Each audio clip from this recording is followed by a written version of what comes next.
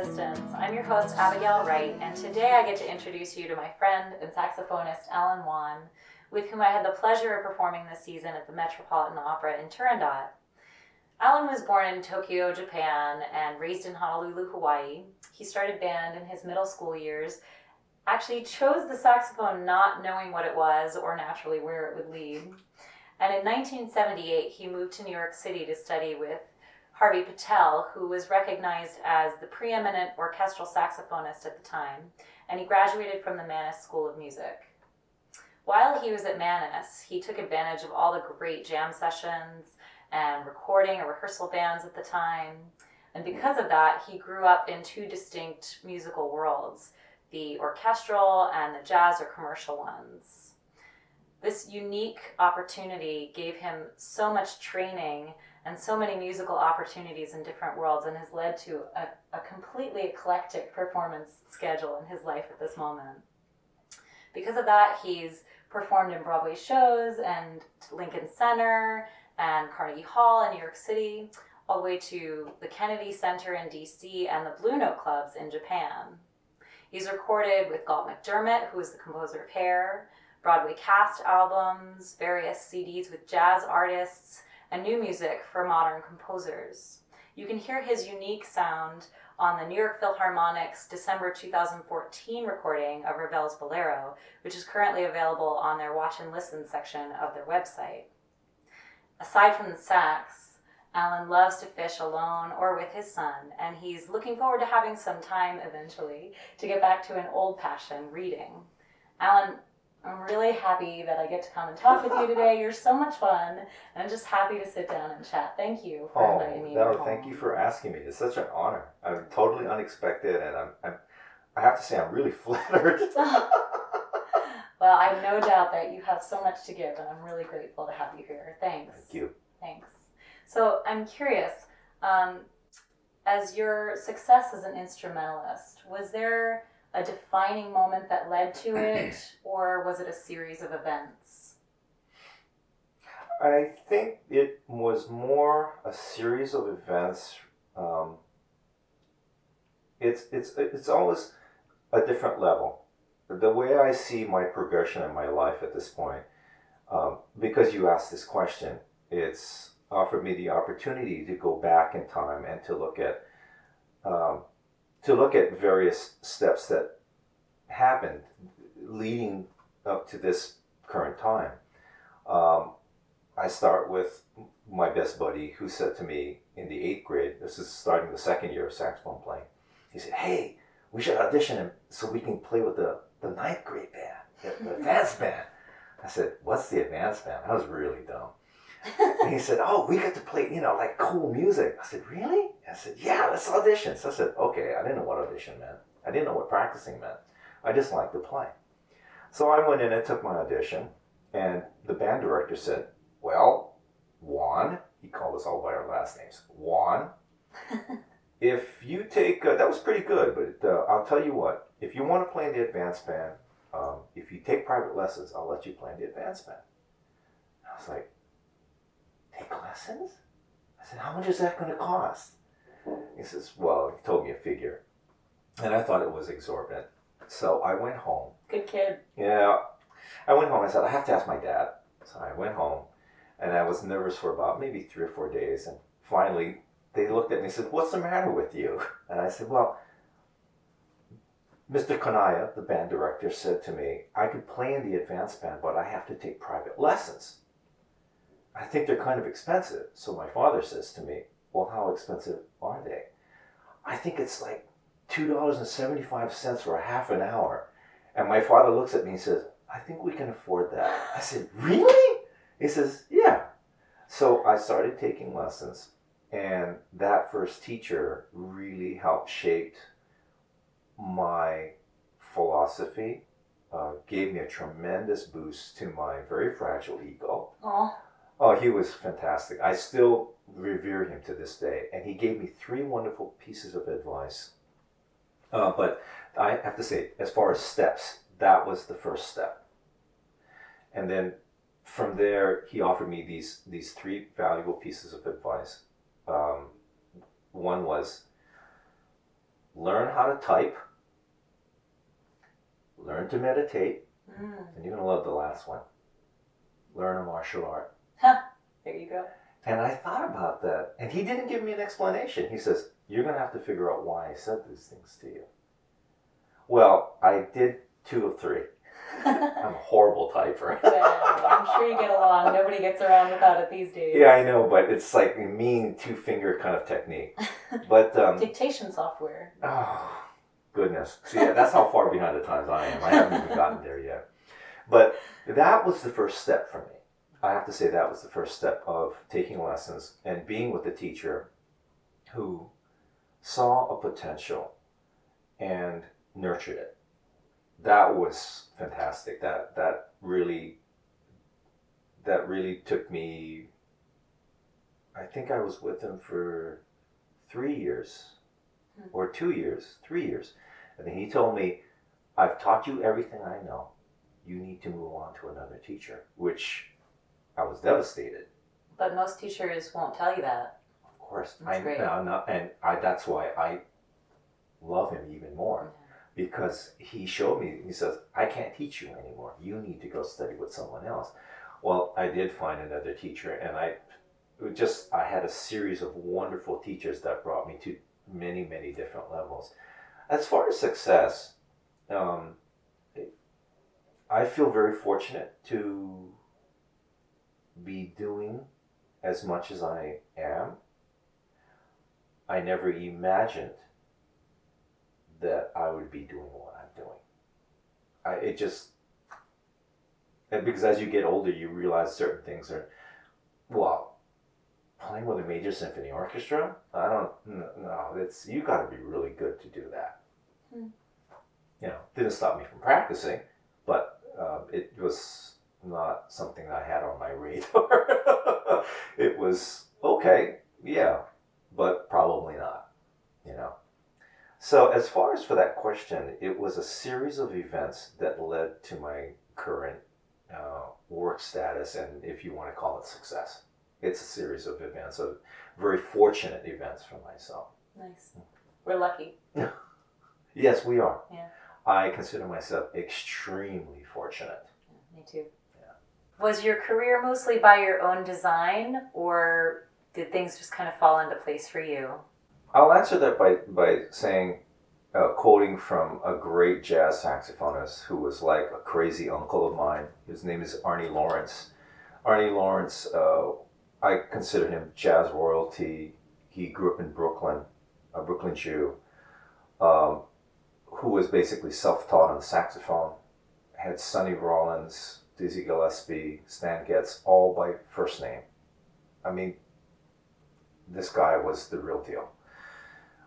He started the New School Jazz. Nice. Oh, he was the cat, and very unconventional in his way.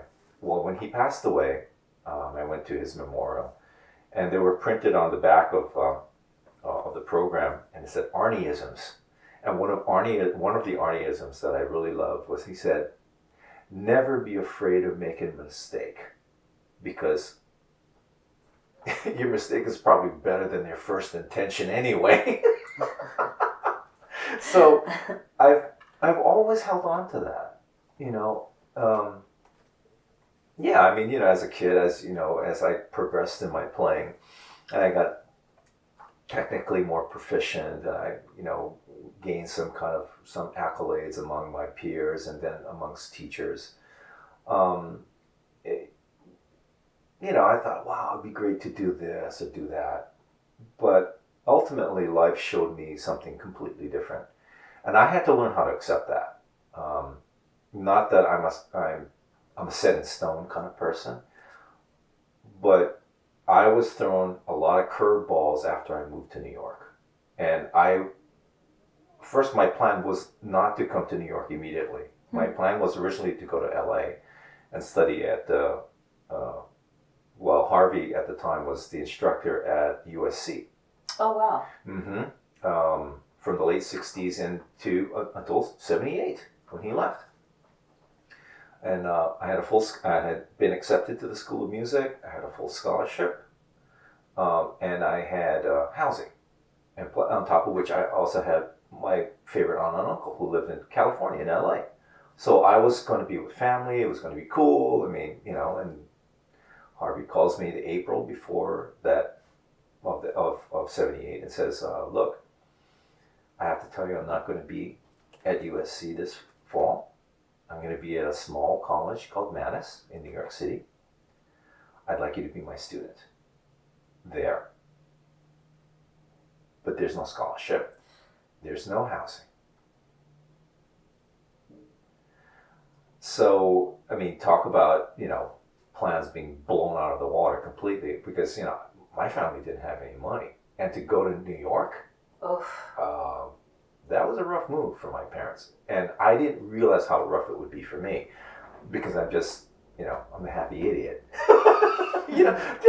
Just being very naive about everything. I was very immature. I still am very much immature, but I was really immature at that time. I was 20 years old and barely knew how to tie my shoes. So, has life dictated my career? In certain ways, yeah. I mean, the circumstances have come about that I could have not foreseen. And I had opportunities and different things happen in my life that really, in one way or another, really shaped the way my career kind of traveled. I won't take any of it back. I'd relive it, and I'd relive it the same way. I have to. It's my life. It's what has made and enriched my life, has made my personal experiences shaped who I am, helped to shape who I am, gave me characters to etch into oneself. The wrinkles, the whatever on my face, I mean, that's it. Those are the etchings of my life. And I accept them.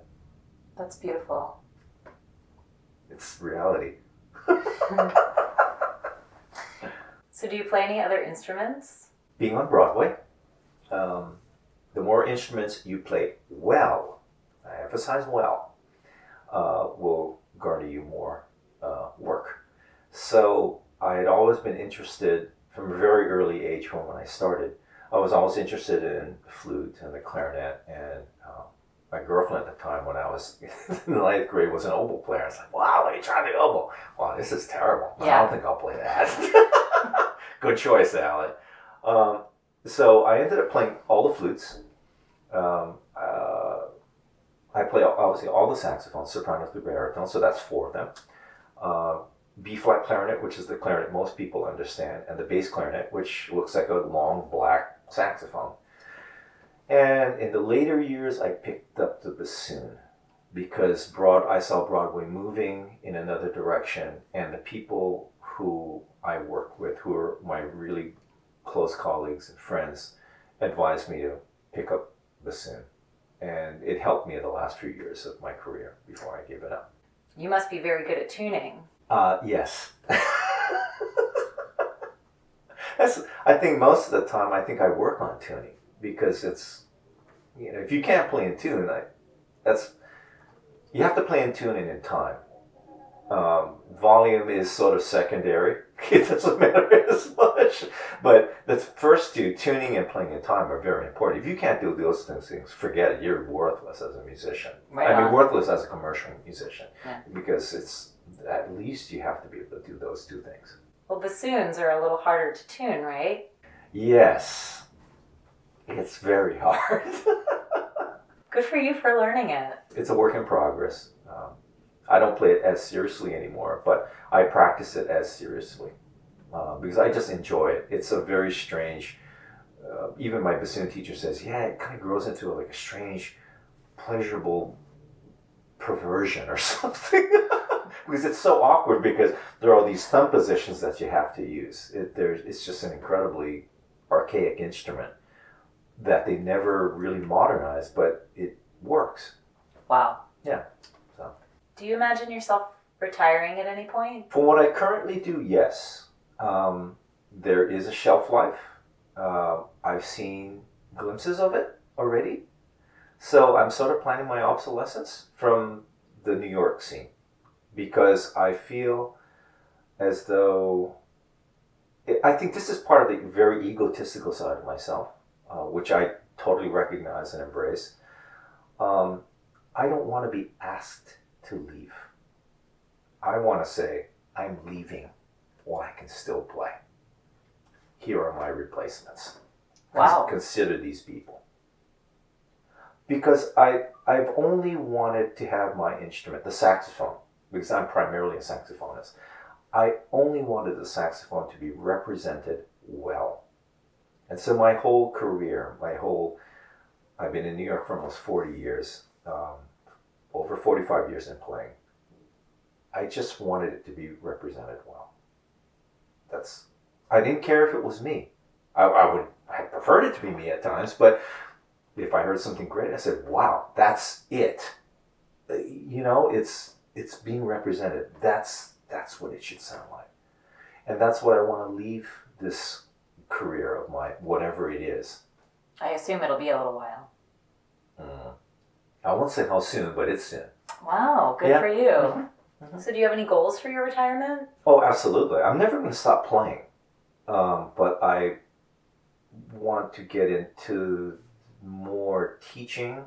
I have a foundation that I'm working on, a nonprofit foundation that I'm working on with two other my buddies. And we're all from Hawaii. We've all gone away. And we've all gained these wonderful experiences. And what we want to do is that we want to give back to the especially to the disadvantaged youth in Hawaii. Because, I mean, would I love to do it all over the United States? Absolutely. But I can't save everybody. But I can hopefully save a couple of people in Hawaii. Give the kids at least an inkling of what working hard will do for you. Having a commitment. Keeping your nose clean, showing up for classes. And you just keep doing it. I don't expect them to become musicians necessarily or artists, but if they could gain from the experience of playing music on a very high level, is that they would see a side of themselves that said, I can do whatever I want to do. I just have to believe that. It's in me. That's what I'm trying to develop. Because yes, we do need more artists. I would love for the world to be filled with more artists, people who are more open-minded, who see and think outside of the box. Because I think most of us do, as artists. Yeah. We kind of see things in another way. We turn the boxes around and look under and on top, and from all these weird angles, and it gives us kind of a different view and take on life. And that's what I want to offer these kids in Hawaii, because I see with the way government has been going, and it's just my personal crusade. And I have two other buddies who really believe in this. So that's really my long-term plan. I've done what I come to do in New York. I'm very happy and I feel very fortunate to have done it. I'll continue to do it as long as I can, but I do have an end game to what I do in New York. That's awesome, Alan. It's reality. I know we talked about Hawaii a little bit. I know it's very different from the mainland U.S. How did growing up in Hawaii influence you in terms of your success and happiness? Being surrounded by natural beauty, you can't avoid it in Hawaii. There are rainbows every day. Every day. Every day. Wherever you go. I mean, it's a natural part of, when people say rainbows, and they get excited, I go, what's the big deal? Hawaii, it's every day. Yeah. I turn around and where my parents live, I look up into the valley, there's a rainbow. I wrote a little bit about this on my website, and what shaped me was the water, because when I was a kid, I was a real water person, fishing, but I always enjoyed the solitary sports. I wasn't a good team guy just because I have horrible hand-eye coordination. I'm just like the most untalented sports guy and male in my father's family. I'm so like a disgrace, yeah. I can't catch or hit a ball. Horrible. But I could surf, I could spearfish. I was pretty good when I was a kid. Not I'm old, I can't spearfish like that.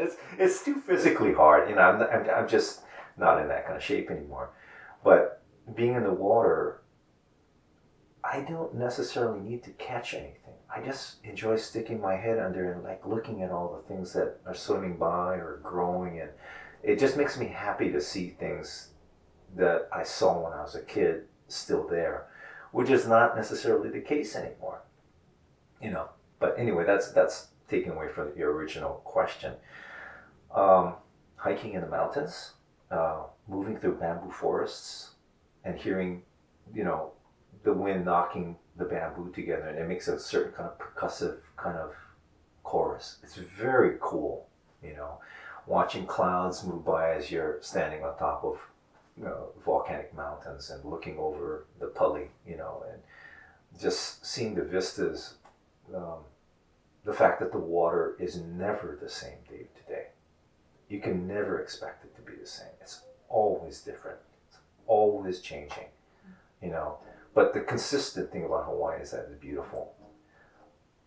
Very forgiving. We don't forget. Those are two different things. Forgiving and forgetting, two different things.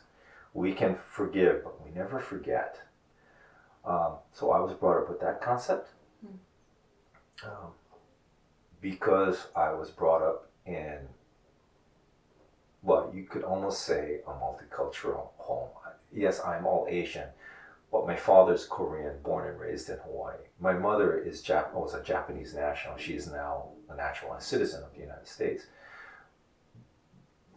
But those two cultures completely clashed, especially at the time that they met. World War II is a perfect example. The Japanese, and they still continue to sort of treat the Koreans not very well. So there should have been a cultural issue between my parents, but there wasn't. The fact that my father's Korean side of my family, my father's side of the family, all married outside of the Korean. Nobody married a Korean. They married Caucasians or Japanese or whatever. Now our bloodlines run to Spanish, Jewish, Italians. We're busy as French, And that's your wife? And that's my wife, yes. The one who keeps me in line, keeps me sane. So how did Hawaii shape me? I think it gave me an openness and a little bit more, a capacity to hold more things and to be more tolerant.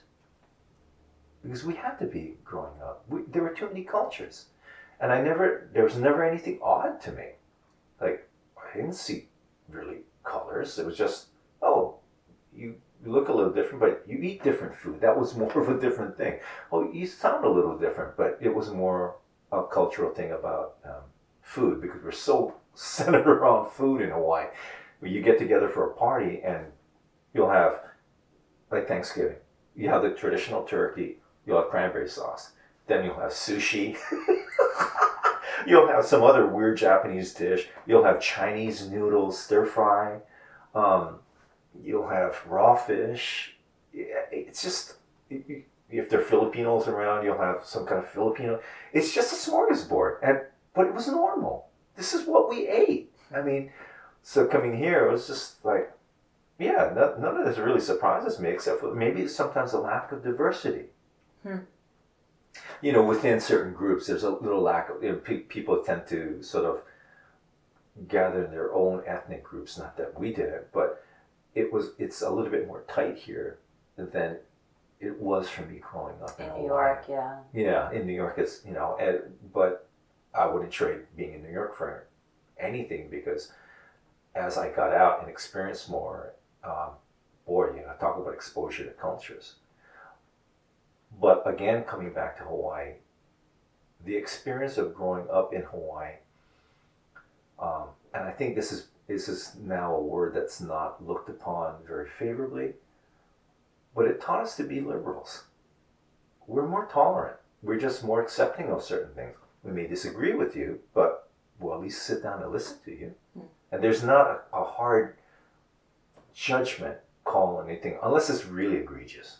unless you do something really nasty, you hurt someone. Well, that's not right. You just don't. Not unless you have good cause. I mean, and what is the just cause for that?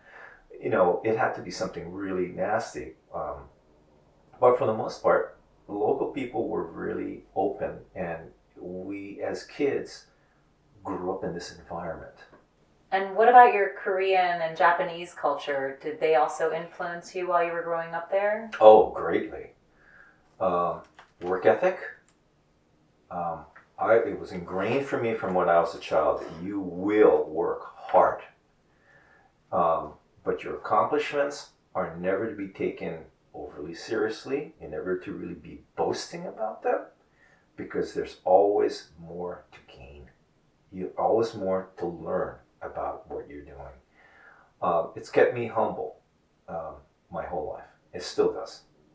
I mean, no matter where I play, and I've been fortunate to play in a lot of great places with great ensembles, I know how much I have to go. And I won't get there, I know.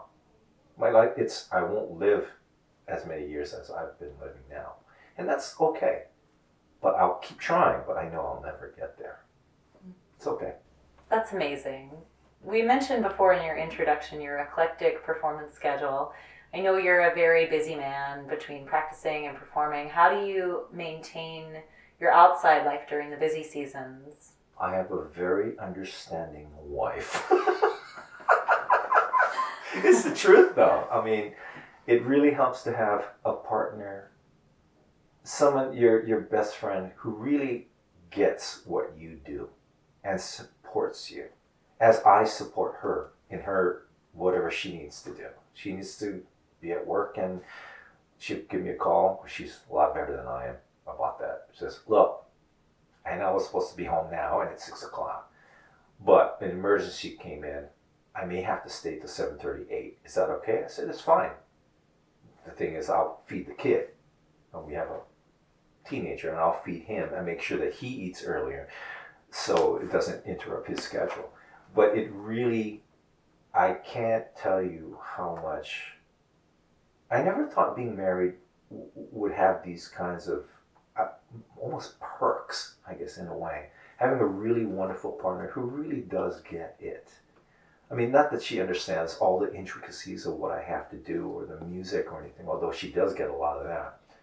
She just understands that this is my life, and I'm pursuing it with as much passion and commitment as she pursues her own career. And she respects that. So it makes my job easier. I know as an orchestral musician established in your community, I'm sure you get lots of work through word of mouth. Are you past that point where you feel like you need to hustle for your next gig? Do you ever really get past that point? Well, I always wonder if I'm going to be good enough. I don't worry about hustling as much as I worry about being prepared for the call. If the call should come in, am I good enough to do it? My Asian background, the way I was personally brought up with an immigrant mother and a father who was one step away from being an immigrant. He was basically, only a second generation. His parents came from Korea. Taught me to work hard, to be humble, that there was always more to do. Just because you did one job and you did it well, that didn't mean that you could slough off or that you had it made in the shade. You had to improve on some aspect of your playing or your personal life. So do I worry about hustling? No, it's more the self-conscious aspect of, will I be good enough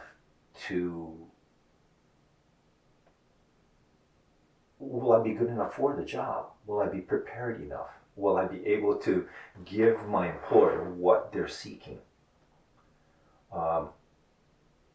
My teacher, Harvey Patel, was probably the hardest of all my teachers. But his insistence on playing in tune, playing with the consistency of sound, understanding what great singers do, how you hold a line diction, clarity of the line, use of vibrato or the lack of use of vibrato. How do you change colors? How do you blend with your section mates and whatnot? These are all the things that he brought to my attention and insisted that I keep working on them. I think that's what made me different in New York. That's what I consistently work on.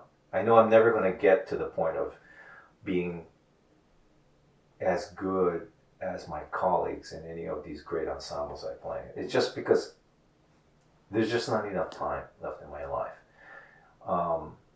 Somebody probably will. Some young guy who's probably as crazy as I am, with enough energy, will probably get there, and we'll do a bang-up job of it. I consider myself just a stepping stone. I'm an extension of my teacher, and hopefully some kid's going to use me as a stepping stone to the next level. Because the saxophone is not looked upon as a serious instrument in the orchestra.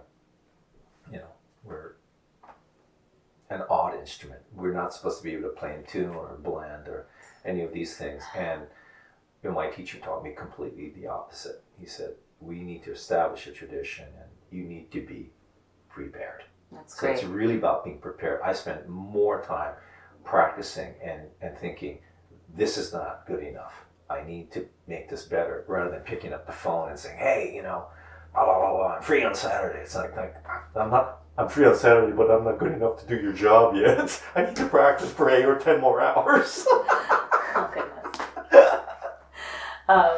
What does freelancing bring to your life that you wouldn't get in a 9-to-5 environment or even a more stable orchestral position? Or do you long for a more stable life? Or I did, and I got it through Broadway when I did the several long-running shows that I did.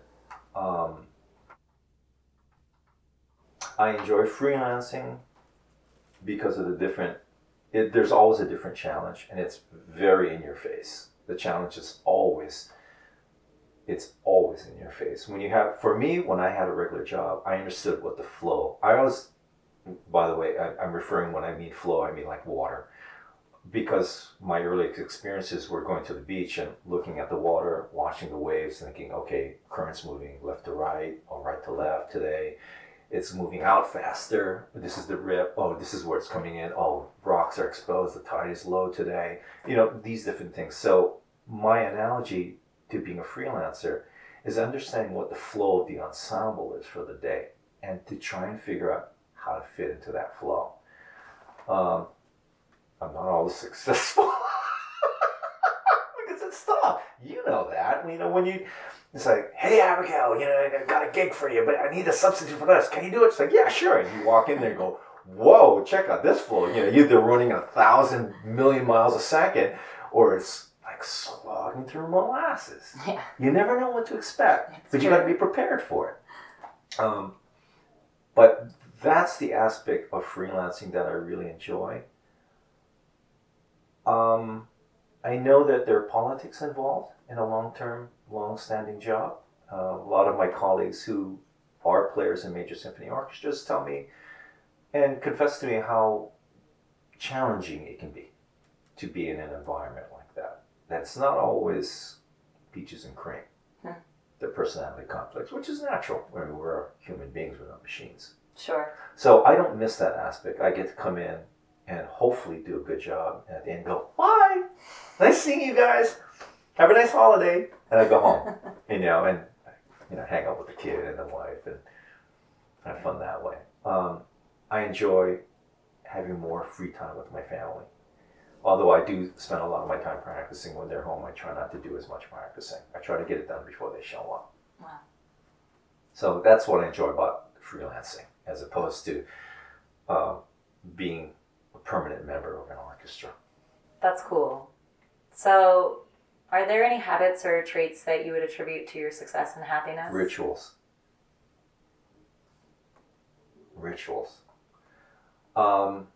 I'm a big follower and believer of Carl Jung, consequently Joseph Campbell, Power of Myth, that series that he did with Bill Moyers. Fantastic. This was done just before Joseph Campbell passed away. Okay. It was just unbelievable that they got this all in. In one of the episodes, Joseph Campbell speaks about the lack of rituals for today's youth. And how that equates is that he says our youth are lost because they have no coming of age rituals. I mean, the Jewish faith has their bar or bat mitzvahs, which I think is absolutely wonderful. The Catholic Church has their, not only their, baptism, of course, but that runs through all Christianity, but they have certain things like communion, exactly, thank you. I mean, these are rituals. Whether you agree with a religious, philosophy or not, these are rituals that have helped humans, I'll be very politically incorrect, behave.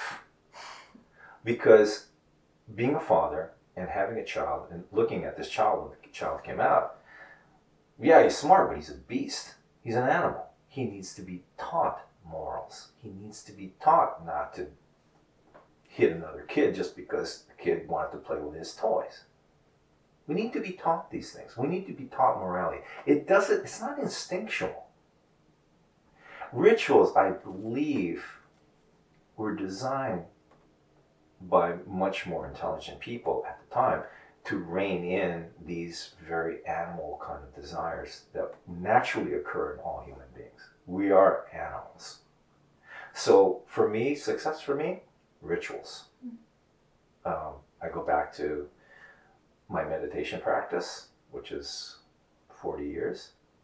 Martial arts, which really helps my headspace out a lot, because you can't be thinking about dinner or paying a bill when someone's throwing you or you're attacking somebody, because you're going to get hurt. Yeah. And that's not the intention of the martial art that I practice, which is Aikido.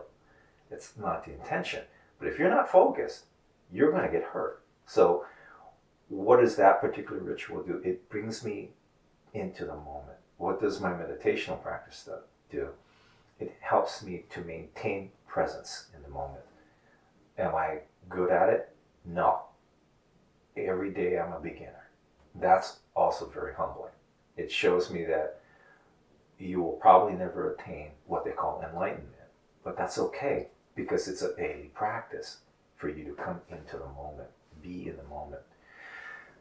To be successful at what I do, a ritual, okay. Rituals that I have for heavy performance schedules: get up in the morning, make sure my family's taken care of. When everyone is out the door and the house is quiet, I'll practice.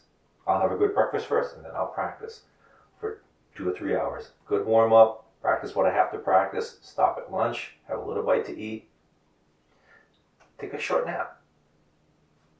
Half an hour, 45 minutes, hour if I can afford it, and then shower, get ready, go out the door to the performance. Then I'm ready. But it's a ritual that I go through all the time. I have to. It's part of what keeps me calm. It keeps me relaxed. It doesn't. As I get older, I see how valuable my rituals are, because I perform better when I'm relaxed. When I know that I've already done my warm-up, that I know this particular part that's coming up in the piece that I'm playing, that I'm not thinking about a million things. What's the fingering? Am I going to be out of tune? Blah, blah, blah. It's like, no. Boom, you're in the moment. You've already done this. Breathe in and breathe out. And the breath out is when it happens. Ritual. That's great. There's a new question I've been asking that I really like. If there were one thing that you could have the world understand differently, what would it be? It'd be tolerance. I mean, not for the egregious things that, I don't believe war is necessary at all. Because too many innocent people die. I'm sorry. I guess, am I a pacifist? No, I don't think so, because I recognize in myself the aggressive aspects of myself. That's what keeps me going in my career. How do you practice every day? How do you keep that going? It's aggression. You have to recognize it. But to the point where you take someone's life, no, I'm sorry. I really believe in the great philosophers and the great minds who said that war is never an option. Tolerance. Listen. Try to reflect back on your own experiences. If they were hurtful experiences, why were they hurtful? And what part of you did they hurt? And how can you go into that part and repair it? Come to terms with it. We're all broken. Every single one of us is broken. So how do we repair it? No one can repair it but yourself. No politician is going to repair it. No God is going to repair it. I'm sorry. It's very politically incorrect, but it's true. God, the Dalai Lama apparently said, God is not going to fix this situation. We have to fix our own situations. That's what I believe. That's what I try to do every day. Am I successful? No, not always. But I try. And I'd like to see more people try and just really look at the whole scope of things that are happening. Try. Look at it. There's too much violence. It's too easy of an answer. I can't accept that. Not as one artist speaking to another artist. It's the answer's too easy. Why does it have to be violence? Yeah. So Alan, do you have any last advice for us? Be here now. Stay in the moment. Ram Dass. Be here now. Stay in the moment. It took me a long time to figure that one out because I'm slow. But yeah, be in the moment. Whatever method it takes, meditation or running or exercising or just being with a loved one and not looking at your devices or something, but just be in the moment. I think being in the moment probably will help a lot of situations. I'm not saying it's a cure-all, but I think it would probably help calm a lot of the anxiety that people are currently feeling. Because I really do feel it's collective. What we are currently going through in the world is collective.